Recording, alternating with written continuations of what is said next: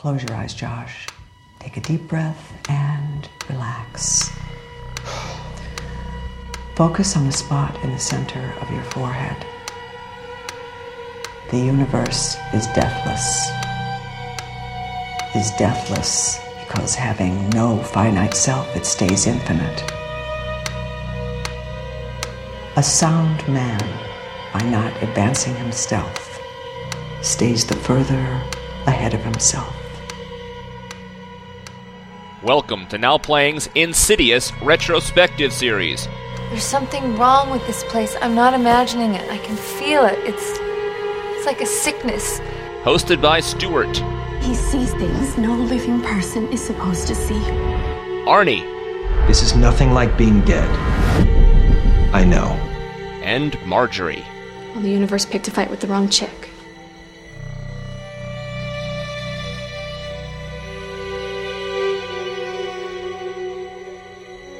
I'm not sure if you're ready to hear this yet, but unfortunately, I can't waste any time easing you into it.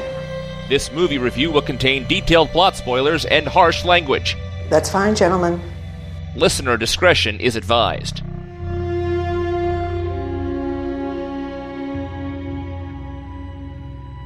Today we're discussing Insidious Chapter 2, starring Patrick Wilson, Rose Byrne, Lynn Shay, Ty Simpkins, Barbara Hershey, and directed by James Wan. I'm Arnie, co-host of Now Playing, but you can call me Father of Death. Stuart in LA. And Marjorie. Well, guys, I have to say, when Insidious came on our schedule, it first got there because the listeners wanted it. Stuart had slotted it in and out, and we were going to do Maniac. And honestly, I'm like, I didn't know it. I hadn't heard about it. It got lost in all the glut of ghost movies out there. Son of a bitch, if I wouldn't know it now. Number one movie at the box office, 40 million. James Wan directing Fast and Furious 7. I mean, God, this thing blew up last weekend. I knew there was a cult following, but is 40 million cult? At this point, this is bigger than many of the weekend of releases we've covered. Riddick or what have you. In this year, I would say this is one of the biggest blockbusters.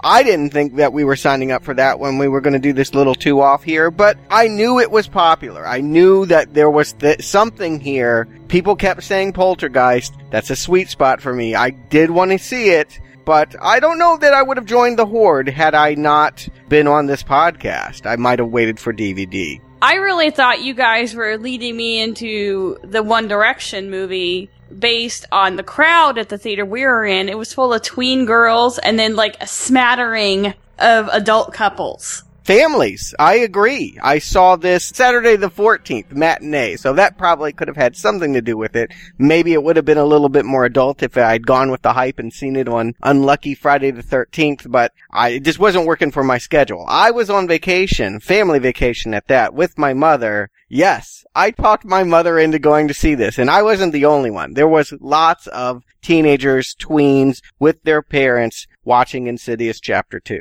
It was just the two of us. The crowd was mixed, but it did skew younger. We went on Sunday the 15th, so none of us went for Friday the 13th. I just didn't want to face that crowd. I mean, truthfully, the last PG-13 horror film I saw in theaters opening night was Stay Alive. And I didn't realize it was PG-13, and I could barely see the screen through all the glowing cell phones. So I just didn't want that experience, and thankfully, thanks to Riddick, which we thought would be the bigger movie, we wanted to get our Riddick review out within a couple days of its release, and we knocked Insidious back, so that gave me the luxury of getting to see it on Sunday. And so I'm not sure how the audience was on Friday the 13th, except it was huge. This movie made over half its money on that Friday. Confession time. Part of the reason I probably wouldn't have run to the theater to see this had this not been a Now Playing release, if we were doing Maniac and not Insidious Chapter 2, was that I saw James Wan's other horror haunted house movie that came out this summer, The Conjuring. And full confession time, I didn't post about it, I didn't talk about it, because I didn't like it. It was one of those movies that everyone was screaming, yay, the horror genre is saved. I loved it. You gotta see it. It's incredible. I didn't like this movie. And I didn't want to see anything like this movie after I saw that movie. And it left a bad taste in my mouth. Having seen it, though, I will say this. We could have thrown it into this franchise. There are so many parallels to what we see today with Conjuring. I know I'm going to bring that up. We brought up Poltergeist a lot this past week. I think Conjuring is going to be a touching point for me, talking about Insidious Chapter 2. But no doubt, whatever I thought of it, everyone else in the world loved it. This is 2 movies in a row in which James Wan has grossed opening weekend $40 million. That's huge. That's good action movie numbers. That it's low-budget horror, it's mind-blowing. There's only one other director, kind of, that has pulled off the feat of 240 million openings in the same calendar year, and that's the Wachowskis for the 2 Matrix sequels. Yeah, that doesn't count because, they've designed it so that both series in the franchise came out the same year. This is 2 separate franchises. I imagine we will do Conjuring, and I will cover more extensively my thoughts about where it aired, but yes, this is good news for James. I mean, it's actually setting him up to lead the horror genre if he wants to. He is now being given Fast and the Furious 7. Insidious Chapter 2 may be the last time he works in the franchise. He may be too big for it next time they make a Chapter 3. And I do think, given these grosses, it's inevitable. We've got that coming. But James Wan, if he wants it, he could be the next master of horror, yes? I mean, Wes Craven's got a lot to worry about here. Oh, no. He has nothing to worry about because James Wan doesn't want it. He doesn't like horror. Not a horror guy. What? Yeah, he is a director, and if you look at a lot of the horror movies we've covered, up-and-coming directors need something that can be done pretty quick, pretty cheap. They work in horror. And so he did the first Saw, and I want to emphasize, he did the first Saw. Right. The other 6, not him. Right. Lee Winnell stuck around as writer for the first 3, but after Saw, James Wan went off. He wanted to do other things. He didn't work for a few years, but he has been stuck, as happens to so many directors who we deal with, in the horror ghetto. And he's not a horror fan first and foremost. He's a filmmaker and he wants to make more action-y films. He says that Insidious Chapter 2 is his last horror film because, hell, he got his ticket out. He got Fast and Furious 7. Oh, absolutely. I presumed he loved the genre because he's made so many of them. I mean, other than a Kevin Bacon Death Wish ripoff, everything he's made to this point has been horror. But, I didn't know he was waiting for something better to come along. He certainly doesn't ever have to do it again. So yeah, I guess we are covering the last James Wan horror movie then. You never know. I have a feeling we will be discussing James Wan again, but not in this series. No, I have a feeling that we'll be discussing him next year if schedule holds. Yes, if Arnie gets his way. Yes, I think I do. And I'm more afraid of that than Chapter 3. I think we'll be discussing that next year too if Blumhouse holds its sway, but we'll talk about that. Let's get into Chapter 2. Stuart, what's the plot? Chapter 2 picks up seconds after the first Insidious revealed that Father Josh Lambert has at last been possessed by the ghostly veiled woman who's been stalking him since childhood. Now the grown man is going to be commanded to kill his family or watch his flesh wither and rot away, the unfortunate side effects resulting from hosting an evil spirit inside his body. Both wife Renee and the police suspect that Josh could be responsible for strangling Elise, the medium that helped the Lamberts resuscitate eldest child Dalton from his supernatural coma. But the evidence is inconclusive, and Josh is allowed to go free. The Lamberts move in with Josh's mother Lorraine, but continue to experience strange phenomenon. Renee hears piano music coming from an empty room at all hours of the day, and is beaten unconscious by a younger version of the ghost woman. Dalton also continues to have bad dreams where spooks claw at his bed sheets or whisper threats through a tin can toy telephone. Grandma Lorraine teams up with nerdy ghost hunters Specs and Tucker, as well as Carl, a mystic who helped protect Josh from evil spirits back in the 80s. Carl uses his trusty lettered dice to commune with the other side, and eventually learns that Josh's veiled stalker isn't an old woman after all, but a cross-dressing serial killer named Parker Kane.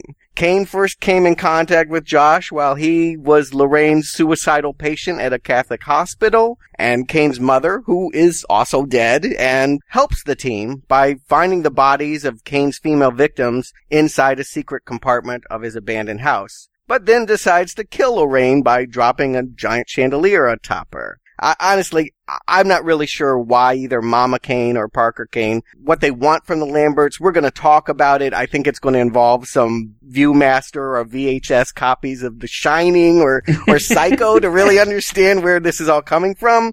But all you really need to understand for now is that the soul of good Josh has been watching all of this insidious paranormal activity from inside his prison in the Further, and that much of this piano banging or tripping the security system that we've previously seen has been his attempts to warn his family of the dangers they're in by palling around with his possessed alter ego. But it's not until Carl is killed that someone finally listens to Josh and Carl hunt down Elise, and they basically sit back and watch flashbacks in which it's explained that Parker Kane was screwed up by his mother, who dressed him as a girl in childhood. Meanwhile, Renee hides her kids in the basement from evil Josh, who goes on a rampage.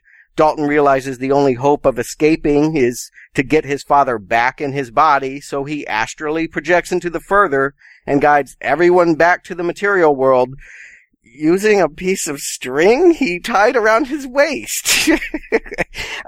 Kane and his mother are vanquished or something, and everyone is revived and unharmed, so nobody's going to prosecute Josh for killing anybody. And even dead Elise is beginning a second chapter of her career as a mystic by tagging along with Specs and Tucker as a ghost as credits roll. So, I just want to say, Stuart, we were both right. I was convinced after Insidious Part 1 that Part 2 would have to have copious ghostly flashbacks to Josh as a child, an explanation as to who Veilhead, who we now know is Parker, was. And you were thinking it was going to be more The Shining about a possessed father trying to kill his children. Hell, we were both right. But did anybody know it would be Psycho? I mean, I can't believe how well this one's going to tie into our Donation series with a evil mother who is, through her own manipulation, turning her child into a cross-dressing killer. There's a lot of talk about here. There's a lot of other influences heavy in this. And yeah, I think that if you named a horror series, you could probably trace some route back to this series. I didn't find any of this original, which is funny. You guys were both right on in what's going to happen. And I think that kind of speaks to the predictability of this franchise. Quite often, I found myself sighing really loudly as they moved on to the next plot development. So I think it's funny that you guys were able to predict it. It's kind of a scrap heap of a lot of things I've seen before.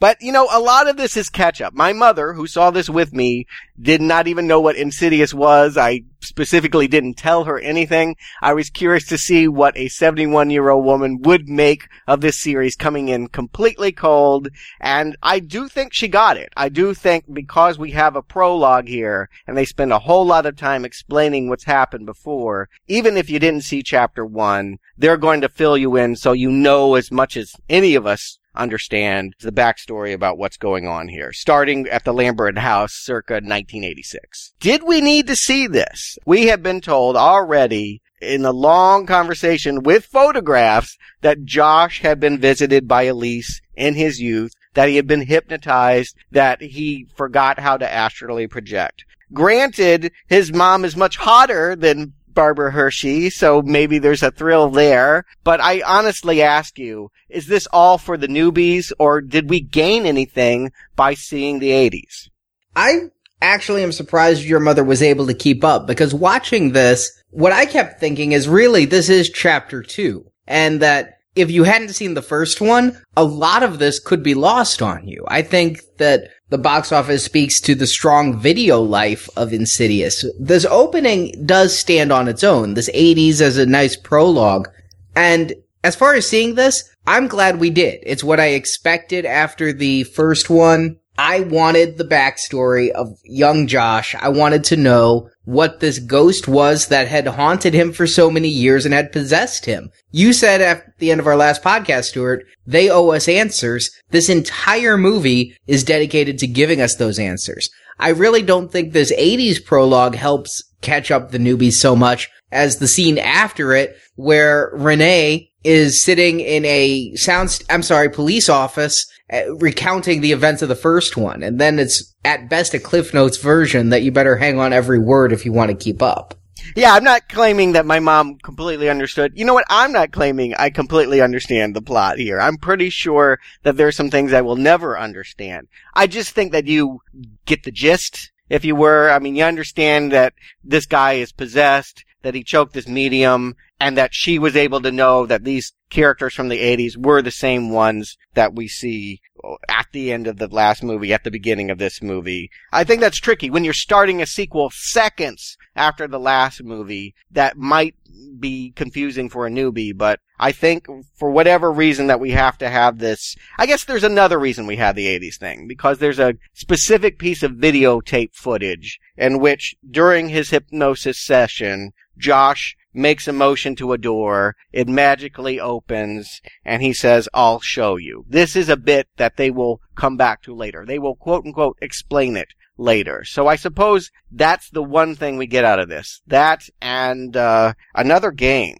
I gotta say, Conjuring, one of the big parts of the marketing was this clapping, look in the mirror game, hide and seek kind of variation, and here we got hot and cold with CB radios. The hot and cold thing, I didn't quite know what to make of it. If it was a part of The Conjuring, that makes a little bit more sense then, but I wasn't sure why they were doing that. It took me back. I hadn't thought about that game in a long time. I just feel like they're kind of repeating themselves. In fact, I even wonder, with the close proximity these two movies came out, did he write them simultaneously? Did he wake up on Monday and say, "I'm going to work on Conjuring," and then on Tuesday say, "Got to get to that Insidious 2 draft," and maybe even mixed up the pages here. But yeah, it's a little depressing having just seen Conjuring's clap clap, to now see the hot and cold. I just was like, what's next? Laser tag? Tiddlywinks? I mean, is he just going to do this every movie? Well, let's keep in mind, Conjuring was not written by Leigh Whannell. Oh, well, very interesting. I didn't realize that. And one of the big questions we've gotten through Facebook is,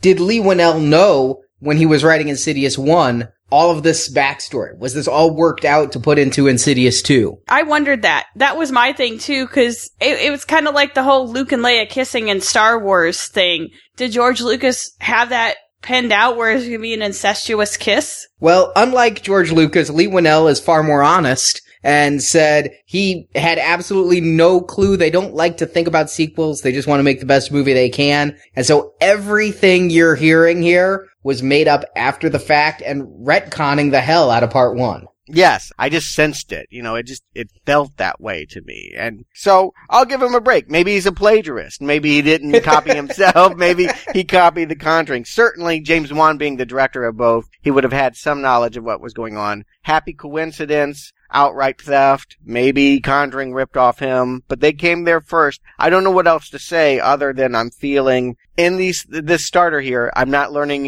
any new information, and that great mood that I appreciated from the first one, it's kind of dissipated. I kind of felt they got the sequel, and then they're like, oh shit, what do we do? You know that they wish they hadn't killed Elise. You know, Yeah. I really feel, because we have this Carl, and he's like just stuck here in the background. Oh, by the way, there's Carl, another mystic, and he's got D&D dice, and he's gonna help us figure it out, because we don't have a mystic to get us through this plot in the second one. Yeah, we did not need Carl. I gotta say here, they would have never killed Elise if they knew that they needed a mystic for part 2. It's funny, but yeah, they talked about that on the set of part 1, is they didn't want to have that ending. And Juan talked to Lin Shaye and said, you know, there may be a sequel, and if so, we want you back. And it's Lin Shaye who said, well, this is a movie about ghosts. You could bring me back that way. And Juan's like, Eureka! Let's kill you.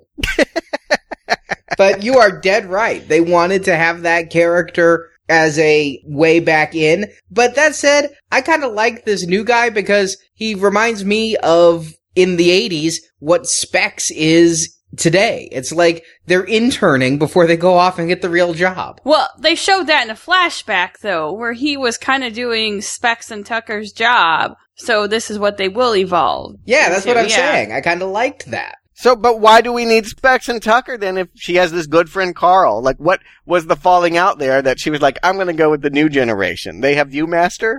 What was it? We can just chalk it up to sexual tension, I think. Perhaps. I just feel like this is a fix-it for something that was problematic. Here they are in a sequel. None of the family is equipped to have answers. We know more than Renee and the children do about what's going on, and so how is she going to learn? Yeah, there's a police investigation. I think that maybe means that cop is going to figure stuff out, or at least prosecute Josh, but... Or at least have more than one scene.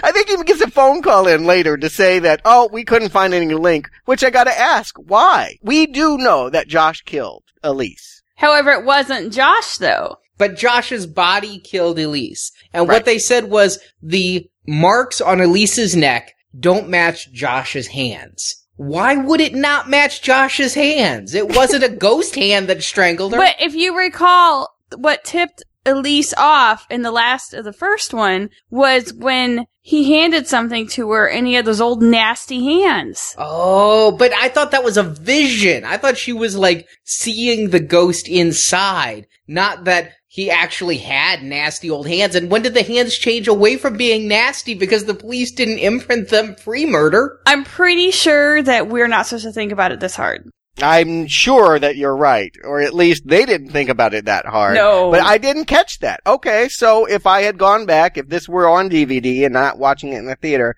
I could go back and replay the scene and I would see that the actor, Patrick Wilson, had some makeup effects to his hands at some point during his confrontation with his wife? No, with Elise. In the last movie. In the last movie. Oh. Before she took his picture, she saw nasty hands. Yeah, like yellow fingernails and like old lady hands. Oh, I think I thought that it was an insert, right? It was just a close-up of those hands? Yes. Yes. I thought those were Lynn Shays.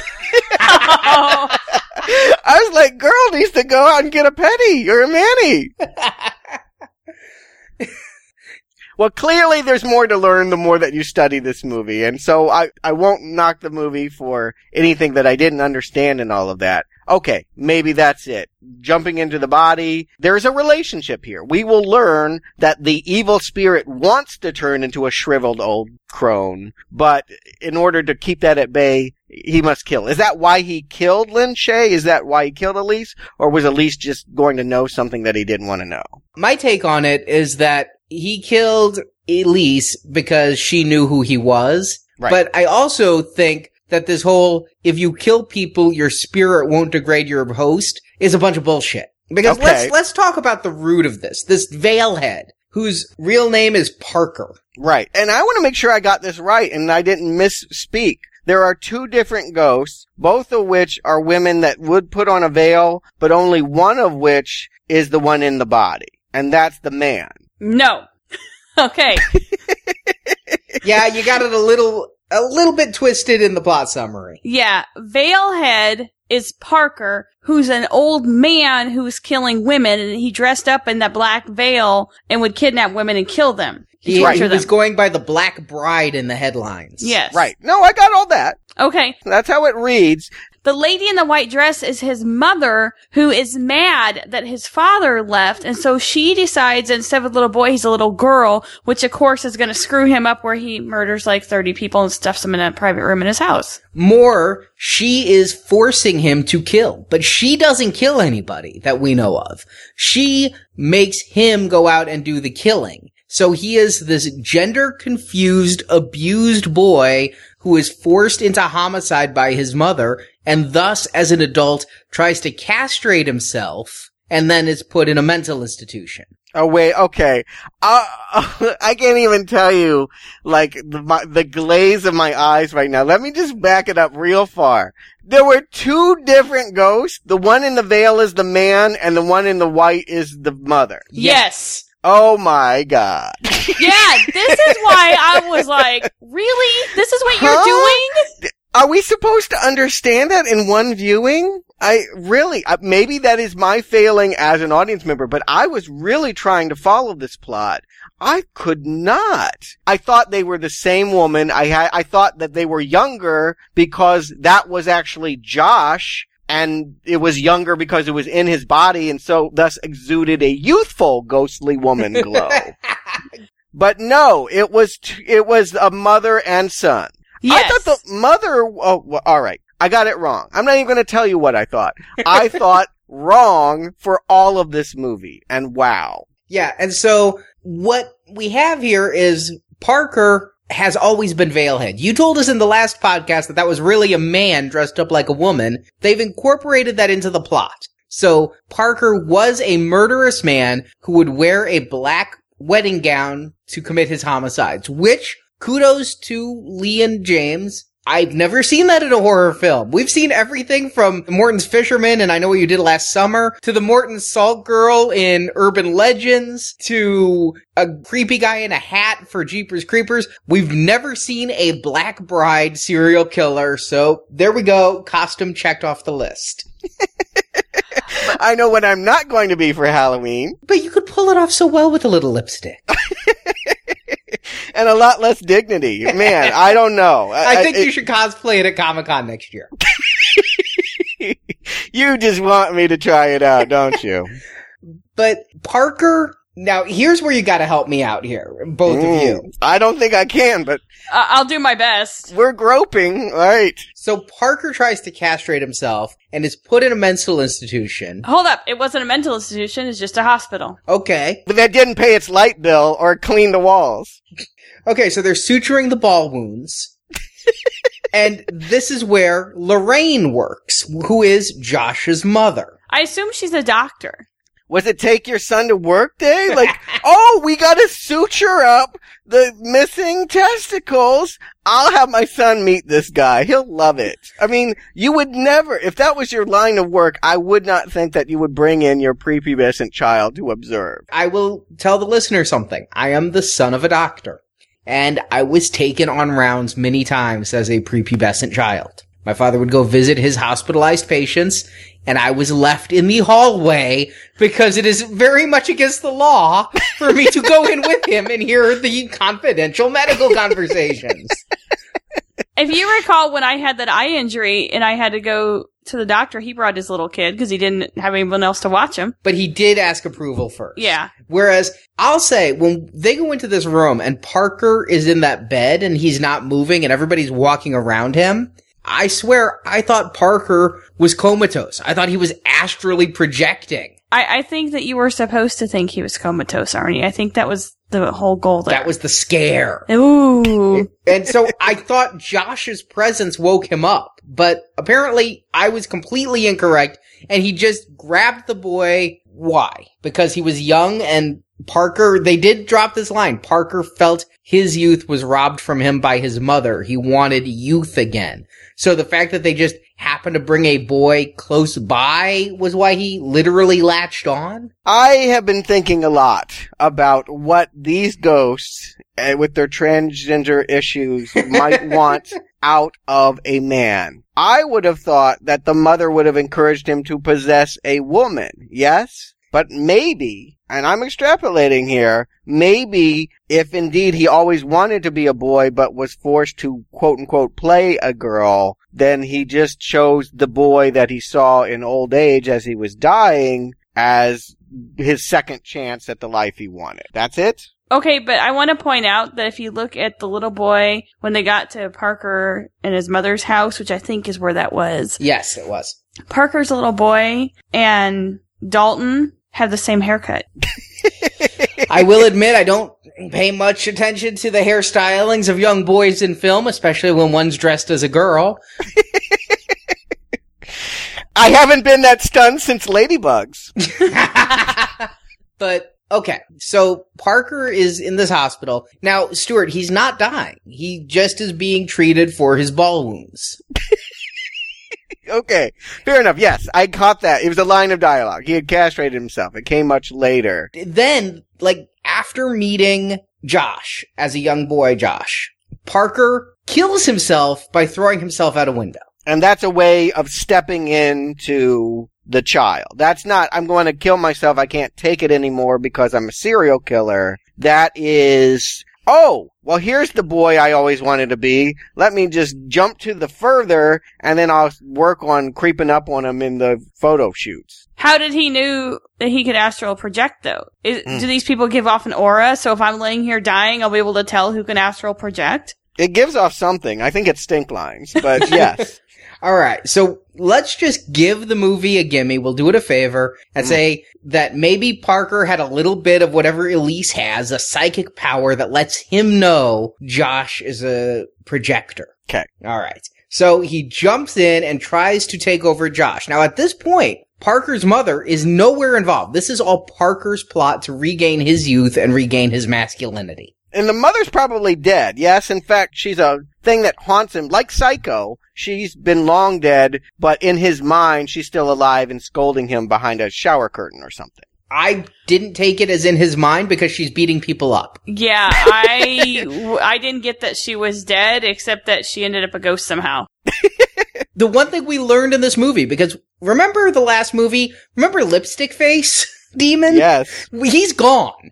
The star of the last movie. You couldn't get Lipstick Face Demon back except to do the atonal score again. I really do want to say how badly I missed him in this and how much the fear that the first one predicated on was based on him. I realized how little I cared about Veilhead by having to be forced to think about Veilhead so much and being given these answers, I'm sure. Maybe I wouldn't have liked Lipstick Head anymore if I had seen, somebody running Maybelline all over their face. But I do feel like that was the best scary stuff, that the Darth Maul, whatever, was the stuff I really loved. I kept waiting this entire movie for that to return. We'll talk about at the end that it didn't return, but I wasn't convinced at any given point that he wasn't going to step into the picture at some point. I thought for sure at some point Veilhead and Lipstick Face were going to do something together. I kind of thought he might. I wouldn't have shocked me. I did think about him often because his absence was conspicuous. Yeah, I missed him terribly, and I did not feel that, yes, Psycho and Shining and the things that they're grabbing onto here made up for his absence. Didn't they know that he was the Freddy Krueger? I mean, am I wrong to think that that was the character you'd want to see in any Insidious? Yeah, if you listened to our podcast last week, I told you were focusing on the wrong demon. But it was the one I wanted. All right, it's not the one I'm given. All right, I will accept the movie on its own terms. I'm just going to say it one more time. It's disappointing for me. You heard how much I liked it last week.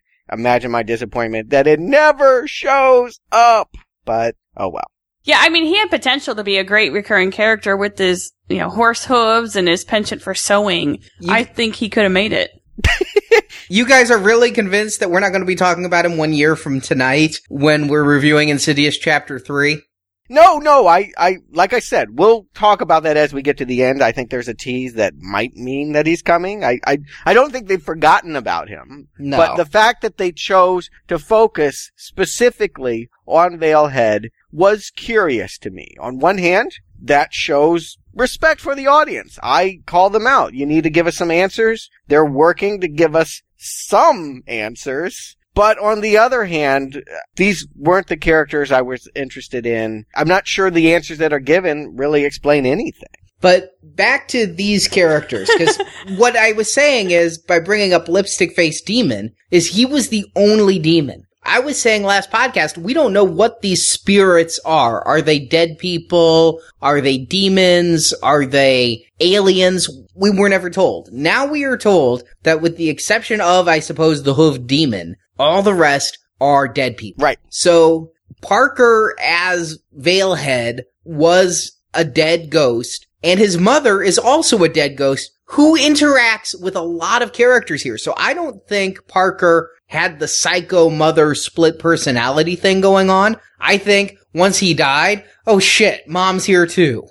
And he wanted out. But it never explained why the mother was haunting as well. Why was the mother taking the baby? Why did the mother slap Renee? What does anybody want here? Let's boil it down that simple. What does Kane really want here? What does Parker Kane need? Does he want to be a boy? Does he want to live a normal life? May I suggest putting aside the veil? May I suggest not murdering people? Well, that's what he wanted. He wanted to be Josh. He wanted to be Josh as a boy, and then he couldn't be, and he just kind of hung around for 2 decades or 3, waiting, and then when Josh went back into the further, Parker seized his chance, got into the body. All he wants is to be a normal, non-homicidal person, but he's being haunted by his mother, and this was a nice twist that I enjoyed in this movie, the body is rotting. Teeth are falling out. He's basically Brundlefly from the Cronenberg film because his evil spirit is in this human body. Right. I think that is a neat trick. I do like that there's consequences. It gives it a ticking clock. We need to understand why it's important for Josh to kill anybody now. He got what he wanted. Okay, you got the normal life, whatever. Yes, the ticking clock is if you don't kill by such and such a time, you're going to lose your body. And so he's killing now not because his mother tells him to or that he's a psycho, but because he just wants to stay 36 and look like Patrick Wilson. Actually, what he looks like is a poor man's Will Arnett. And he acts like one too, I'll say. Yeah, it's like he studied Arrested Development and said, I need to be Job. I've seen Patrick Wilson give some good performances, but there is a cosmetic similarity with Will Arnett. I don't think he's very funny, so that's where the comparative kind of breaks down here. But I think though Will Arnett has a dry wit, and I was getting it. We watched Arrested Development about an hour before watching this, just coincidentally. Oh, and so it was very the same because here I think Patrick Wilson is funny in a very dry, ironic way, the way that Will Arnett plays it on Arrested Development. Okay. But I want to go back to, you said his mother wasn't haunting him. I think she was, because who was he talking to about having to kill and he knows he has to kill and leave me alone and all that? Who was telling him to do that? Yes, if he always wanted to be normal, we have to presume that the mother had some kind of control over him, that she wanted, and he, again, we're talking about what people wanted. She wanted a girl because having a boy reminded her too much of the husband she hated. We're projecting, but yeah.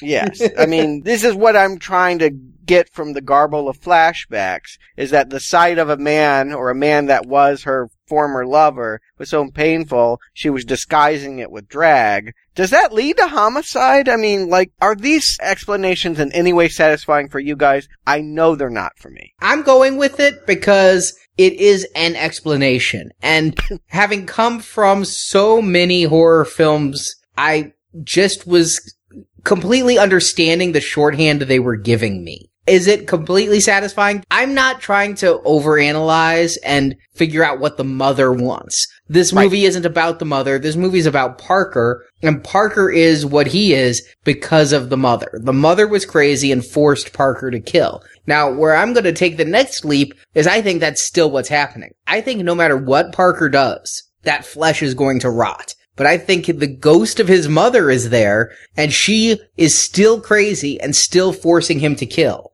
And because she is homicidal, and again, this movie's not about her, it's about Parker and her effect on Parker, she's using that leverage of his rotting flesh and his desire to be human to trick him into more homicide. There is no time to contemplate any of this. When I'm watching the movie, these questions aren't bothering me. Do you want to know why? Because I am being dragged at lightning speeds through a series of boo, ah, yee, oh. I mean, there is no time to process what you are watching. It is literally a never-ending series of shocks and loud noises. Most of them coming from a baby walker. Oh my God! Who would buy that for their children? I would smash that after one day. No. Nobody would buy that for their children. But we would buy that for somebody else's child. That's true. Absolutely. Maybe so, but I just think it's funny they never put the baby in it. Where did the baby go? Again, I ask. They don't want a baby in this movie. They just want to scare people with a baby jumper. That is what's so funny. They like the idea of taunting us with things that are baby objects, but the baby itself, they play a little bit like the mother ghost is going to get the baby, but does she want a baby? I mean, why would we think she's going to hurt the baby? I really, seriously don't understand motivations here. And it is not a problem if you simply ascribe to the fact that you are on some kind of contraption that is going to wheel you through a series of shocks. As someone that liked the family and their dynamic last time, it's really disheartening to feel like the family unit has been obliterated here, that nobody is playing off of each other. These are all good actors, but they're all doing their own thing in various movies. They're all in their own room of a haunted house, not interacting with one another. Really, I think that they were trapped by the family dynamic they set up last time, because last time they had the 3 kids and you said that you thought the baby was there to make us think that that was what the demons were after. But here, now the movie's about adults. The last movie was about kids, but here you have an adult possessed, and he is going to try to kill other adults by and large. Only very briefly do children ever get involved. The kids have a couple of scenes at the beginning with a tin can telephone, and it's horribly inserted at the end of the film to try to say, hey, remember these kids were important in the first movie? But this movie isn't about the kids. The baby is in a few scenes. There's one scene when, once again, Josh's spirit is in the further and some moobed demon goes, he wants your baby! But no, it's just there for the scares. But I'd say the first half hour, 45 minutes of this is a lot like that first hour of the last film. Like you mentioned, it's the scares. It's Renee again in the house, hearing a piano, hearing a baby jumper. They do in this movie what they were so proud of, you said on the last one, Stuart. There are times when the music crescendos and wah, and she tripped over the baby jumper. So they do the false scares this time. They went back to that crutch. I guess that's true. It's hard to know what's a false scare or just a disappointment. I mean, truly, I was into the mood. What they were doing in that first hour was getting to me. I never was scared by Insidious Chapter 2. There's not one thing that they do here where I felt like, ooh, this is creepy. And afterwards, I turned to my mom, I'm like, what'd you think? She's like, that was a silly movie. That was a very silly movie. Did you think that was scary? I didn't think that was scary. I'm like, no, Mom, I didn't think it was scary. And the women in the bathroom, they were laughing. I'm like, yeah, but I think they were laughing because they were scared. My sense was that it was impacting people around us and they were dealing with it with laughter. Either that or people don't mind throwing their money at a horror movie that makes them giggle. I really don't know, but my sense is that it was working for some of this crowd, but for me and my mom, I left cold. I couldn't understand what we were supposed to think was creepy. You know, while it wasn't scary, I agree. I don't think I jumped. I think I just had a bunch of loud sighs of disgust at certain plot twists. I have to say that they should have used Mother Crane more because that bitch is crazy. Her face, the way she could scream, I thought she did a really good job in like the 2 scenes we had her. And she was really kind of creepy in that white dress, and I wish they would have used her more instead of the Veilhead. I will go against what you two are saying. During some of those piano scenes and things, I'll never say I got scared. I never jumped. But it was starting me down the path. I was getting a little creeped out. That's the furthest this movie ever took me, is the scene was when Dalton is going to sleep and Renee is putting him in bed. And then he goes, there's someone behind you. And that kind of gave me an I see dead people kind of flashback. And I'm like, who's behind her? And there's the voice in the closet who's grabbed the telephone and saying, I'm not your brother. Those moments started to creep me out. Had they continued to play those and escalate those, I think it really would have worked. What kills it for me is that we've got a parallel storyline. We've got the Lambert family in this house, and they've conveniently had to go stay with their mother's house, which just happens to be the same set that all the child scenes are going on. But outside of that house, we have Lorraine, Specs, and Tucker teaming up with that guy who pissed you off so much, Stuart, Carl, to explain all this to us. And they're going through a Nancy Drew mystery, guided every step of the way by Mother Parker. But what's the point of all that? I don't understand why she wants to even tell them that. Wouldn't she just kill them? It is about the games. I'm here to tell you. They didn't write a script. They said, you know what would be creepy? You roll dice and it forms words. You know what would be creepy? You have that old tin can game and what's whispering on the other end isn't the person on the other end of the string. Or we play hot and cold with CB radios. They thought of it in terms of traps. And I complimented this movie because I like the individual kind of scare conceptions. I think Juan excels at this all the way back to Saw. You can see him doing this. Here, he's caught in his own trap. He's doing the same thing too many times, and it's blowing up in his face, becoming self-parody, really. I don't think that there's a story here to be told. Yes, there's a backstory here to be told. We'll find out who Veilhead and this other chick are, but we'll never understand why these ghosts are attacking this family or what this family is going to do about it. I mean, they're really wimpy. Renee is just, she knows better. She saw the photograph. She heard the police testimony. She knows her husband is possessed, and yet she's still going to be slapped around and wait around and play a damsel in distress all the way to the silly climax. That's the first complaint I'll really give you, is her not questioning more what she sees on that camera and knowing her husband is the murderer. I mean, yes, the way she plays it is she's relieved the forensics don't match up, but I never quite understand why Rose Byrne is so trusting throughout this whole damn movie. But I'll tell you, I'm enjoying this backstory, and I really like when the whole thing comes to a head. I figured it out way too early, though. I'm sorry to say, this movie, it isn't very smart. I heard the piano, and I saw what was going on. I knew that the ghost haunting them, that's the twist, was this time a benevolent ghost, a friendly ghost. Not Casper, but Josh. Yeah, can we talk about this? How does this even, did he go back in time to the previous movie? Why is he creating scares that already happened to them in another house? How is he creating? Not why, but how? Okay, I think I have this figured out. All right, wait a second, though. I just want to point out something before you delve into this twisted timeline, is we had the same problem with Saw, Arnie. The timeline in Saw is absolutely ridiculous.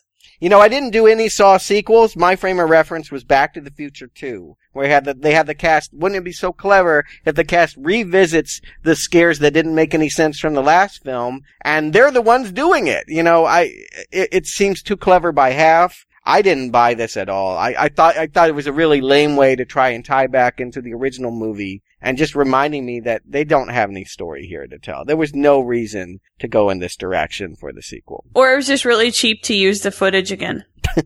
I liked this. When you said Saw, Marjorie, that makes a whole lot of sense there, because they did this exact same thing with Saw. But I was thinking Back to the Future too.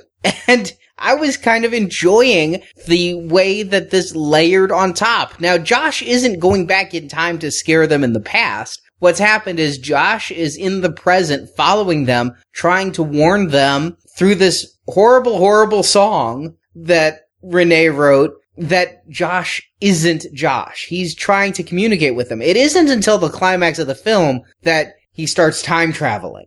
Yeah, because he goes back and sets the front door alarm off. But he sets the front door alarm off because we get to see now the other side. Again, the Back to the Future 2 moment where he's now outside the house when we see that creepy ghost who is walking past the nursery and then suddenly appears inside.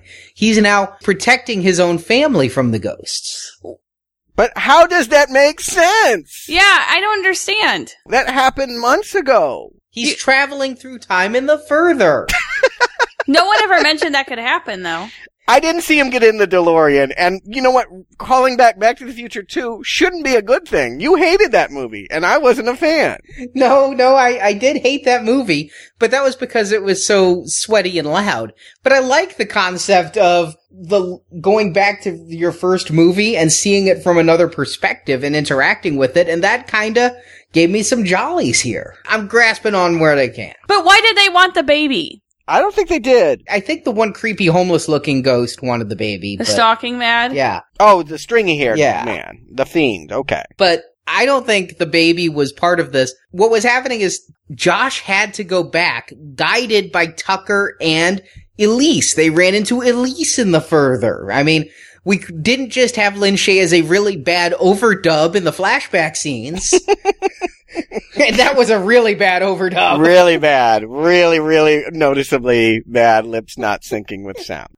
Like, to the point that they seem to try to hide the actress's lips for 3/4 of the dialogue.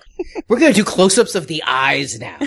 Couldn't she just do a voice? I would have believed it. I mean, I don't think it had to be close in order for me to buy it. I'm wondering if that actress, like, just had this weird, squeaky, like, Maybe Joey Lauren Adams Yeah. voice.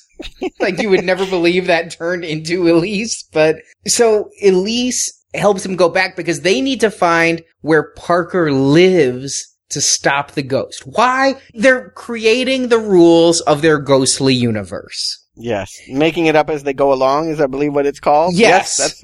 That's what they're doing. It feels very soap opera in that way. It reminds me, actually, at this point, I'm thinking a lot about the reasons why I stopped watching American Horror Story, which is, an anthology cable horror TV series that, you get caught up in the storyline for the first 4 or 5 episodes. You're like, this is intriguing. And by episode 10 or 11, you realize this is not going to tie together. This is just, how do we write ourselves to the next scare? I really resent the fact that I've been trying to make these connections when they're so loose and half-assed. And I'm having a good time. It's turning into an action film. I mean, there's Parker in Josh's body is now finally full on homicide. And yes, you wanted your shining moment. You literally get it when he's trying to break through a door. I expected, here's Joshy!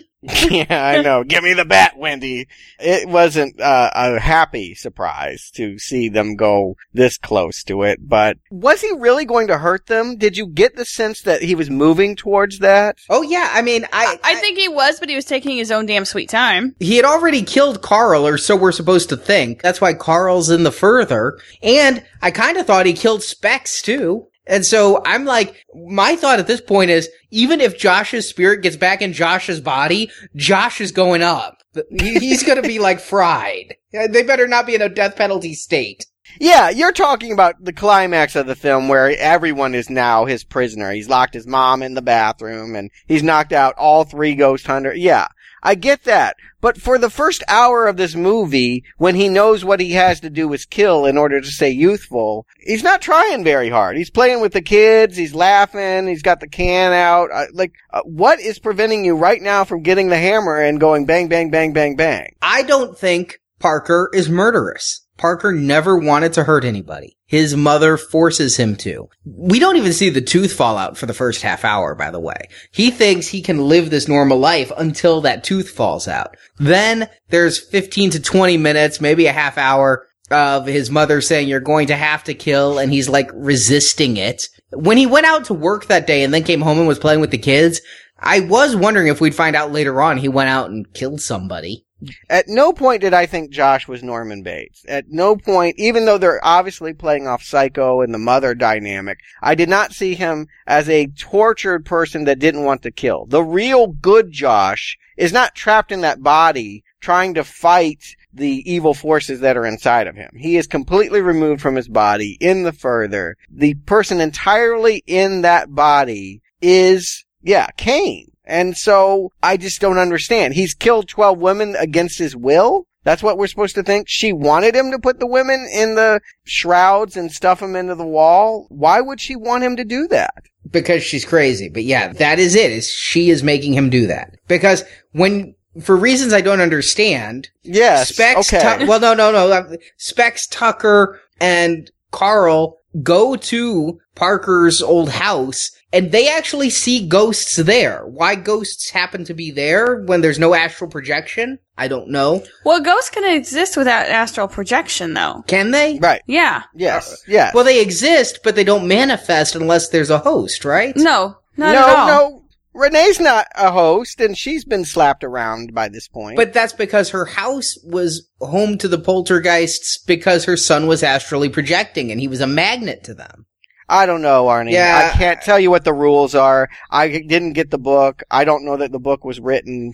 But whatever the rules are, that was the least of my problems, that the ghosts were interacting with Barbara Hershey and the nerd. Okay, well, because this movie is about making the rules, that bothered me. Wait, What do you mean it's about making the rules? This whole movie is explaining the rules. No, it's not. Because me and Stuart just disagreed with what you said, so I think it's doing a piss poor job at it.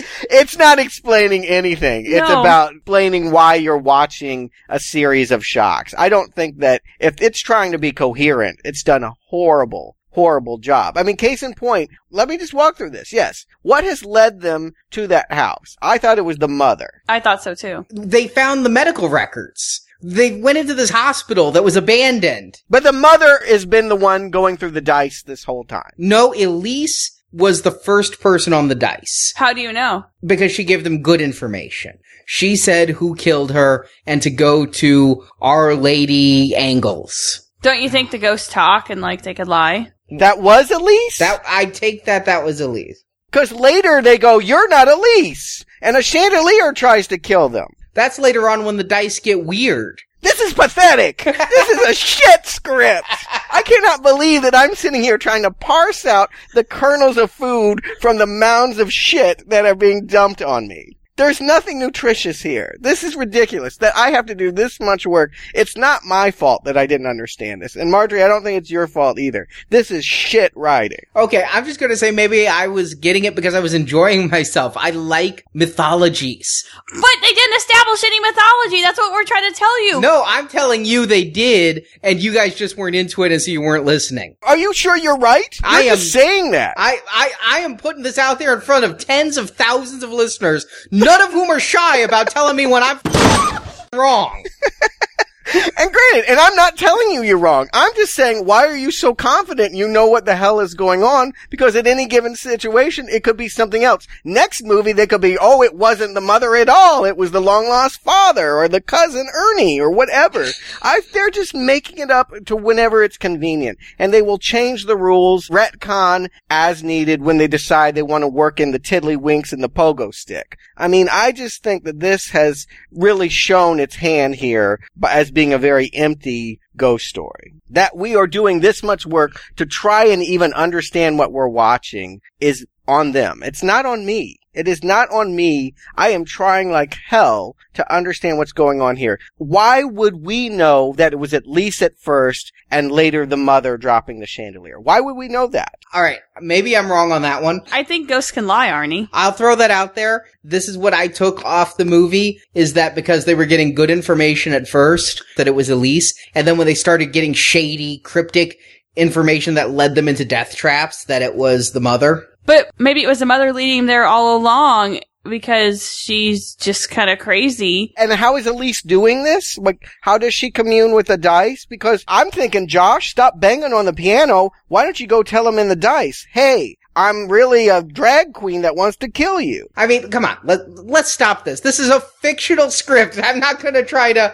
go and have a birther conversation with you. I just have one question then. Maybe we can move on from the shit script. What's with all the transgendered stuff in these movies? I think that they got into a bind. I literally think in the first one they just thought it was creepy that a man would dress as an old hag. And then they're like, well, we have to explain that. And then they were like, well, why don't we look at Psycho and some other things? And it's just tied into a knot.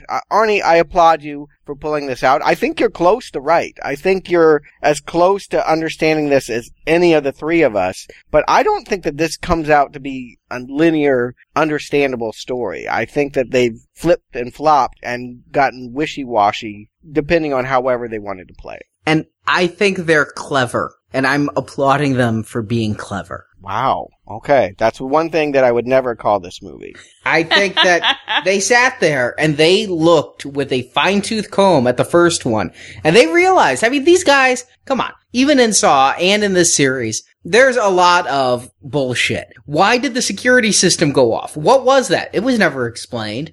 What was this weird, homeless, scraggly-haired ghost that came through the window? It was never explained. They go back and they're like, you know what? We have some holes here that we can fill in this time. Okay, but let me just say something. They didn't have to explain those. They could have just left it as scary shit, and I would have been much better with it. It's when you try to add all of this stupid explanation that ends up being so unfulfilling that it just all goes out the window, and you're like, F*** it, I'm done. That's right, Marjorie. It is what killed Twin Peaks. Yeah, I was just about to go there. David Lynch rule. When you don't tell us, it's scary. When you have your second season and the suits are telling you have to explain who killed Laura Palmer, that's when it goes to hell. But what worked for me in the first half of this movie was the Josh ghost. What works for me in the second half of the movie is that ticking clock. The fact that Parker in Josh's body is going to kill people, and the movie lies to you. It makes me think he has quite a body count. I was surprised. I'm like, the last movie had a body count of 1, Elise, and that was pretty early on. Here, man, he's killed 2 people minimum, and there's gonna be so many more before this is through. It lies to you. This has a body count of 0. 0. And that kind of pissed me off. Because Yes. you see bodies. You see ghosts from bodies. Oh, I feel your heart. You're still alive. Yeah, I mean, who isn't, just derisively, like, if I had bought popcorn, I would be throwing at the screen that she's like, oh, when I hugged you, I noticed you still had a pulse. You're not dead. But it's Oh his my God. spirit. Why does his spirit have a pulse? Why wouldn't you mention that earlier? I don't want to ask why anymore. I want to ask when. When are we done talking about this? So, of course, everything gets resolved. The thing about this movie is it telegraphed itself way too much. I knew Parker was the little boy girl. I knew that little girl who says, Yes. my mother will make me kill you was a boy. It was obvious, right? Yeah. Like, was anyone fooled by, we all saw that. Mhm. Like, even if I didn't have psycho knowledge, it did not look like a girl. No. It did not look like a girl. Yeah. And the fact that Tucker's like, this is a boy's room. I had that dollhouse. I mean, I knew Josh was the ghost. I knew Josh's body was possessed. The only thing I didn't realize was that this old man would play into it, but the rest of it all came together. And I knew from the opening prologue that we were going to travel back in time and old Josh was going to interact with young Josh. I knew that before they showed that photo. And once they showed that photo, well, let's just get there instead of waiting an hour in between. Because you see the photo of old Josh standing next to young Josh. So that is where the climax will be. Now, why old Josh's spirit hammering a toy piano over the spirit of Parker's mother causes Parker's spirit to leave Josh's body? I don't know. Because they didn't want to kill anything. This is PG-13, and this is where they could have had some grotesque special effects. But yeah, it's vanquished. It's over. Yeah, and I definitely felt that PG-13. So many times, Stuart, you called up, Poltergeist is PG, PG-13 horror doesn't have to suck. Well, it doesn't have to, but it more than often does. Mm-hmm. We got burned on that Stay Alive movie, and we haven't seen one till now. Drag Me to Hell. I mean, there's good examples here. I'm certainly not going to use this as a referendum on it. This wasn't scary. This felt like it was made for the tween crowd. To be just scary enough and safe where their parents would let them go. Yeah, and it really bothered me. Last movie, I complained about how when they were in the further, they kept giving us flashbacks to those colorings that were on the wall. Well, this movie, I had the problem of Elise is now watching as an old spirit, her young self, do this, and she goes, so that's what that was about. You didn't need to say that out loud, bitch. We know. I think that was just a laugh line. So yes, I'm a little bit unsatisfied with the resolution of how the spirit gets sucked out of Josh's body. I'm really understanding it's obligatory that little Dalton ties that tin can around his waist like it's a rappel line. Or like JoBeth Williams in Poltergeist. Good point. Well, I think the problem lies, and you said let's talk about Dalton, is the fact that as a kid who can astrally project and bring spirits with him, he has 0 personality. He has nothing. The little girl from Poltergeist, you just look at her and she used to just scare me anyway. Because she was just creepy, and she had that perfect creepy voice. They're here. It was great. This kid's got nothing going for him. He's not otherworldly. I think he's charming. I think he might work on a sitcom or a soup commercial. But I agree. When I look at him, I don't get the sense that he's haunted or that he's in touch with things in this world that we are not.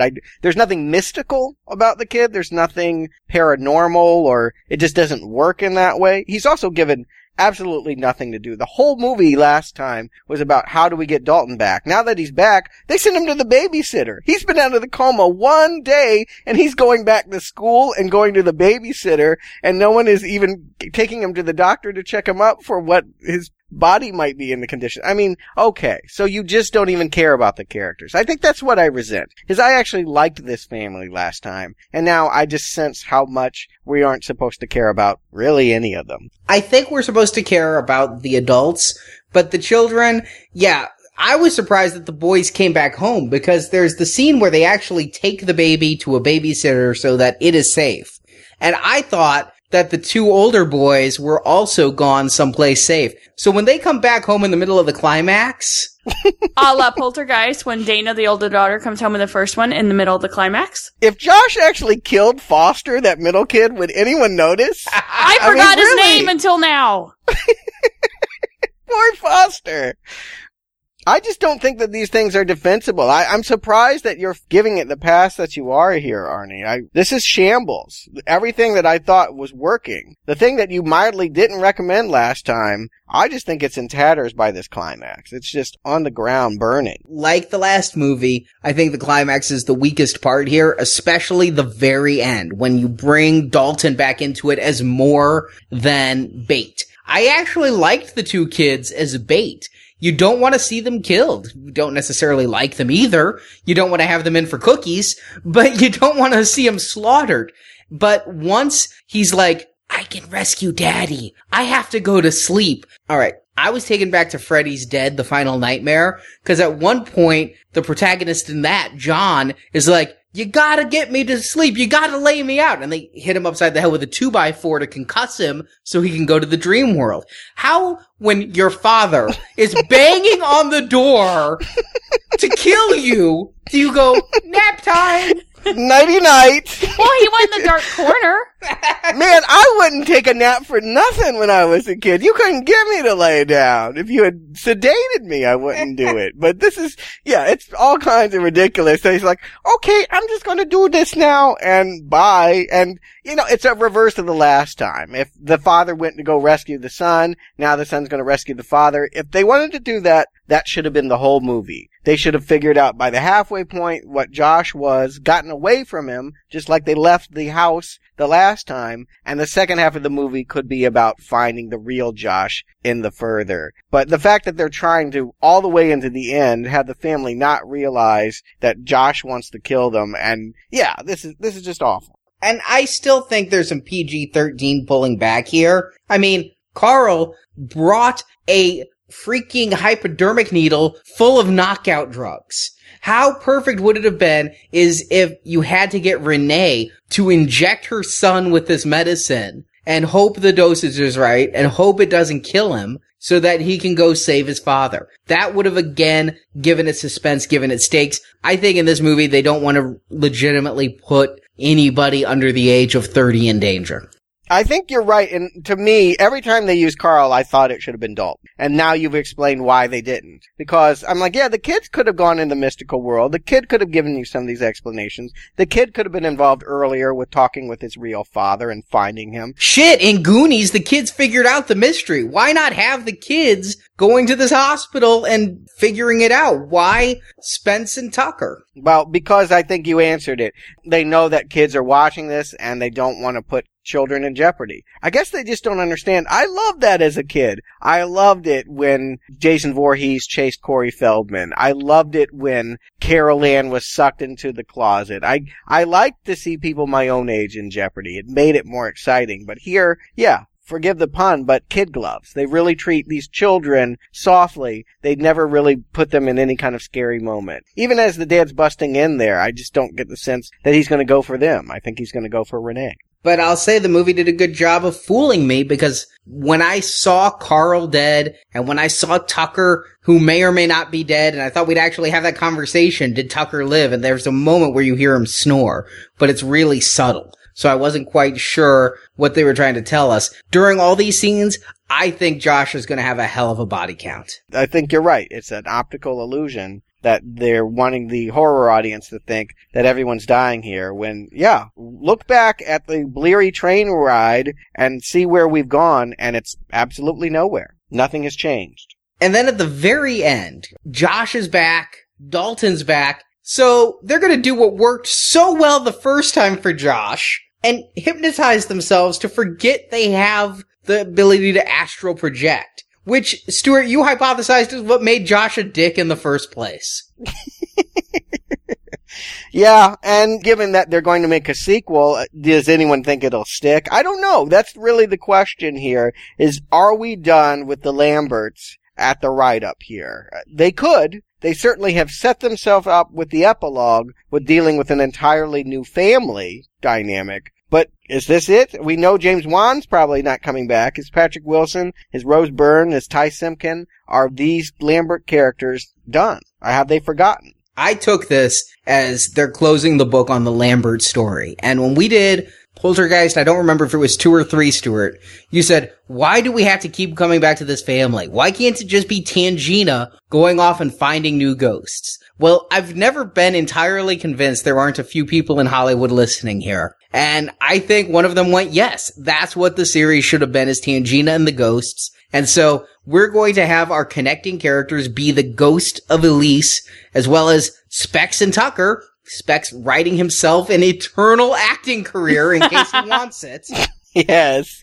I noticed how his part got bigger this time, yes. And the Lamberts, though, are done. Come on, Rose Byrne and Patrick Wilson, they don't need to be doing parts 4, 5, and 6 of a horror film. So I think that when, not if, but when Insidious Part 3 comes out, there will be 3 returning characters, Lin Shaye, Lee Winnell, and Angus Sampson, and it will be a new story revolving around this catatonic wheelchair-bound girl and whatever's haunting her. I mean, I think that there have been enough of these anthology horror series with loose ties together to say that that will work for this. People aren't there for the Lamberts, they're there for the ghosts. But is this the Tokyo Drift chapter? Will they go back to the Lamberts in a couple sequels? I'm not convinced that we're totally done with this family. I agree with you. The next chapter, they're not there. Just as the Red Demon wasn't in this one, they take breaks, but I think they come back. And I do think that last sound effect, that thing that Lin Shaye was looking at the wall, her expression was very much like when she was looking at the wall above comatose Dalton and saw the lipstick-faced demon. I think that that's what we're meant to think. Chapter 3, it's the wheelchair girl and lipstick face. She really shouldn't be afraid of the lipstick-faced demon because he was so easily defeated in the first movie. Come on. And you're giving Lin Shaye's acting a lot of credit that she was given the direction, I want you to make the face of shock that you just saw the lipstick-faced demon again, and not, look shocked, Lynn. She's got one face, and this is her scared look. You might be right, maybe. I'm certainly not going to give her too much credit. If I've been giving anybody any credit, let me please retract it right now. Well, there's not much suspense for me, but Marjorie Stewart, do you recommend Insidious Chapter 2? Marjorie? I'm gonna have to say no. It was awful, confusing, they broke the rules, there were no rules at times. I think they copped out, and I think it's just not a good movie and you don't need to see it. Stuart. Yeah, the list of disappointments is never ending here. They forgot about major characters, both the demon and Dalton and really everybody. They chose familiar things to ape. It's neither logical, which I could have forgiven. Believe me. The last one was ultimately a series of traps that did little more than say boo, but it's not scary. I mean, again, I go back to my mom. This is a silly movie. I don't know how anyone could be frightened about what they're watching here. To me, it was laughable. It's the kind of thing that they should have spent more time writing and developing. I feel like it was rushed. I truly wonder, after the glow wears off and the hype over Friday the 13th, if people really are going to see this of the same piece as the first movie. To me, there's a stark difference between where they started and where they're at now. God help them. I think it can be saved. I think it can easily be saved. It can be better than Chapter 2. This is a pretty strong not recommend. And I am going to give this a weak recommend. I watched the first, I'd say half of this movie, and I was intrigued and I was a little creeped out but it did feel like stuff we'd seen before last week that I didn't really like. And every so often I kind of, when I'm watching a movie for Now Playing, go, hey, is this recommendable? And I realized at about the midway point that I absolutely just didn't care either way. Which way does apathy go? If you have absolutely no emotion about a movie at all, if you have no like nor dislike, if you sit there and go, it's a movie and it's 100 minutes long, is that a recommend? No! Well, I was hemming and hawing about that. But then the movie got a little bit good when it started to reveal the Parker mystery. And as the Parker character came to the fore, I realized I like this Parker mystery, and I like the little time travel, Back to the Future, Saw interplay they've got going on. It entertained me. It created a universe. It is just enough for me to say that this movie was entertaining and worth watching. But I stand by what I said at the beginning of this podcast. I don't think Insidious 2 stands alone at all. And so the real question, and I had to spend, I kid you not, 2 days of deep self-reflection asking myself, does the enjoyment of Insidious 2 make it worth it to watch both? If you have to watch both in order to get what you get out of Insidious 2, is it worth watching Insidious 1, which I didn't recommend, to get the little bit of joy out of Insidious 2? Does the not recommend of Insidious outweigh the recommend of Insidious 2?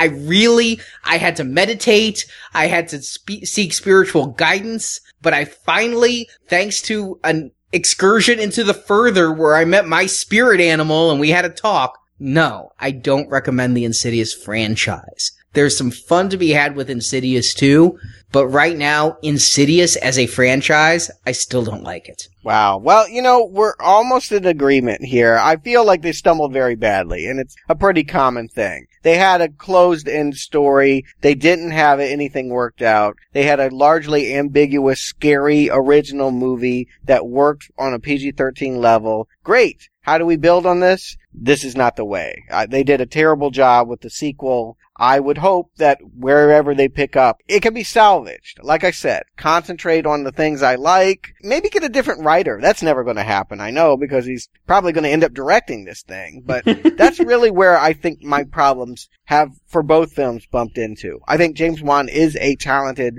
horror movie maker, and maybe a good director in general. I hope so. But I do feel like he's only as good as the material he's given. And here, he's doing the same things he's been doing for a couple movies. This is a copy of a copy of a copy, coming out so close in proximity to The Conjuring. If this is the direction they're headed, I don't want it.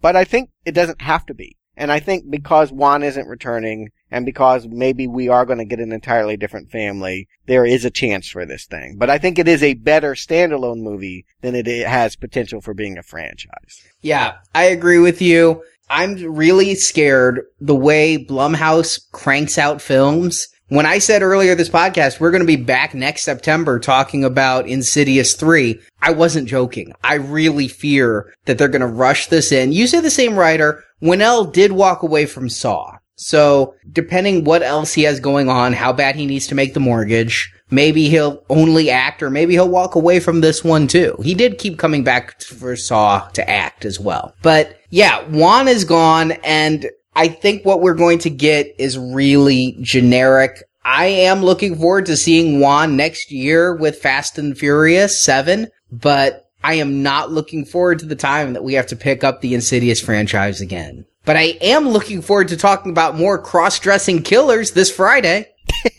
Psycho 2! Yeah, I agree. It's better than this. I can tell you that, or straight up the bat. I'm not giving you any spoiler by telling you it's going to be much more of an interesting conversation than this was. Yeah, our Psycho gold level donation series is going on now. Psycho, the original Alfred Hitchcock masterpiece, went out to gold level donors last Friday. And you can get it right now by going to our homepage, clicking the banner at the top with all the details, and you will get an email within 24 hours that give you our Psycho review. You'll get an email per week for the next 6 weeks up to almost Halloween with a new Psycho review, 6 Psycho reviews in all. That is our gold level package. Plus, as a gold level donor, you also get our 5 Simon Pegg, Nick Frost reviews. That's the Cornetto trilogy of Shaun of the Dead, Hot Fuzz, and The World's End, which is still playing in theaters. I could have seen that instead of this, and I wish I had.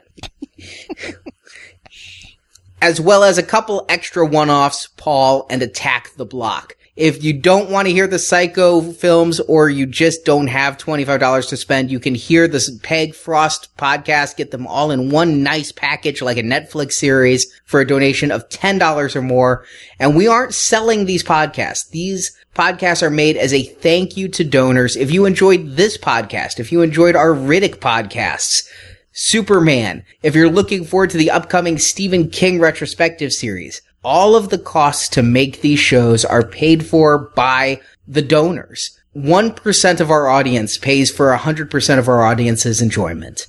And so the hope is that you enjoyed this podcast enough to support it. And if you do during our donation drives, yes, we have for the silver level donors, 5 bonus podcasts, and for gold level donors, 11 bonus podcasts, including the Psycho series. And I agree, possibly some of the most interesting conversations we've ever had on Now Playing occurred on Psycho. Yeah, and everyone gets to hear Carrie. We're finally getting to King, a series that has been teased for most of this year. They're releasing the movie in 4 weeks, and so we're going to get started. Brian De Palma's 1976 Carrie is going to be our show on Tuesday. Wait. 4 weeks? Why are we starting Carrie now if it's 4 weeks away?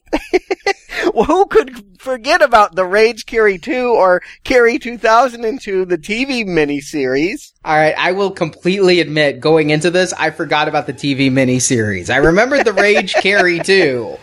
You can't forget about TV, I swear. Almost every part of King's career, there is some bastardized TV version of any book that you love. I feel like we're going to be doing TV movies a lot, and I wonder if I'll like any of them. Who knows? I haven't seen it.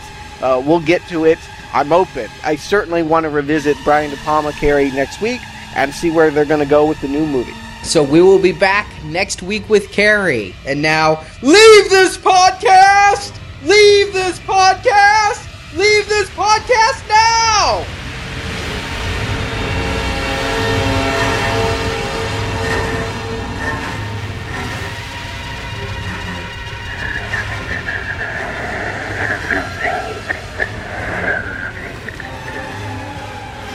Thank you for listening to this episode of Now Playing, and we hope you've enjoyed the show.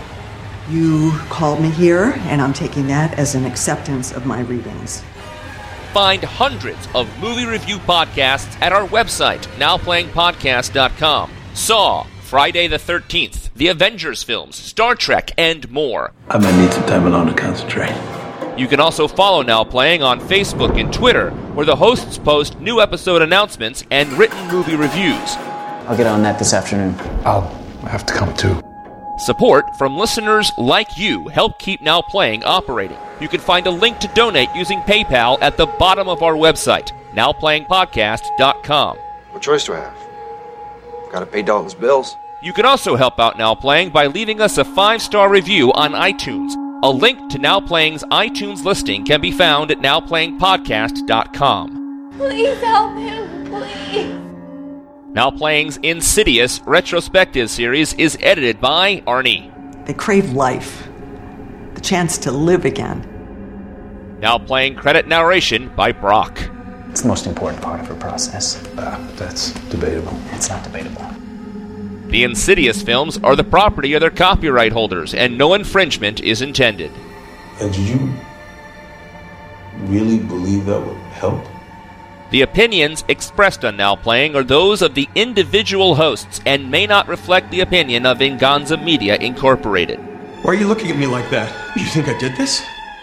Now Playing is a Venganza Media production, copyright 2013, all rights reserved, and no part of this show may be reproduced, repurposed, or redistributed without the written permission of Venganza Media Incorporated. Come on, let's get out of here.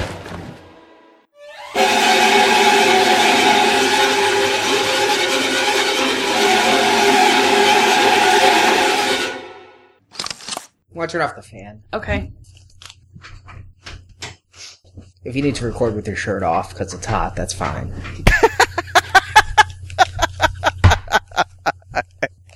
Oh, wow. Yeah, you can use the pull over there. Yeah, bend over a little further. Yeah. My God, this thing Ha! That was you, asshole! I don't know what that is, but it make me laugh. God, this thing blew up this... Was that I saw James Wan other. What? And yeah, I think that if you named a horror series, you could probably trace some route back to this series. It's kind of a scrap heap of a lot of things I've seen before. Leprechaun. We haven't covered that one. I don't know. I don't see any obvious comparatives. You got me there, but who knows? Did anyone have me gold in this? I guess James Wan did, all the way to the bank. So, but why do we need Specs and what's his face? I Tucker. never get it right. Tucker, yeah. We've seen everything from the Morton's Salt Lady and I Know What You Did Last Summer. One of the Morton's Fishermen. The Morton's Fisherman and I Know What You Did Last Summer to the Morton's... Wait a minute. Gordon's Fisherman, Morton's Salt Girl. Yeah. And the Rain Slicker. To the Which one is it? Or is it both? It's both. To the Morton's Salt Girl in Urban Legends to... Or we play Hot and Holt. Tucker had to go back. He was being these names. Every time I said Tucker earlier, I meant Carl. Carl. I don't think you said Tucker that much. Elise and Carl. Carl and Elise. Okay. I think every time we see Specs and what's his name? Tucker. My God, you guys, come on! I cannot. I have a mental block. But neither on that one of them name. is in that scene I'm talking about. No. No, they're there. No, they're not, because they're in the Carl. 80s. It was Carl. It's Carl. Oh God, you're right. Okay, well, never mind. Yeah, I'm like, okay. I mean, what's his name? Carl. Are we ready to get there? Yes. Are you kidding? I'm just there a half hour ago. Yeah. In fact, I'm mystically time traveling to when I'm already done and taking off the headphones. And I am going to give this a weak recommend. You are not! Oh, yes, he is. You do this on purpose. Don't. I really don't. You do. I don't like Red, but I like Red too. I don't like Insidious, but I like Insidious too. You just do this to hurt me. I know you do. No, that's just why you recommend Superman Returns. Touche. I guess it's given back and forth in equal measure. Yeah, and someday we have to watch Valkyrie and review it just to see if there's any movie by him you won't recommend. But to this movie. Oh, let me just interject there. Strong not recommend. Okay, because I didn't think after Superman I don't like Bryan Singer. Are you could have fooled me. You recommended Superman Returns. I just figured you worshipped at his altar because no other explanation for that movie exists. And I wouldn't go within 100 feet of that Jack the Giant thing. So,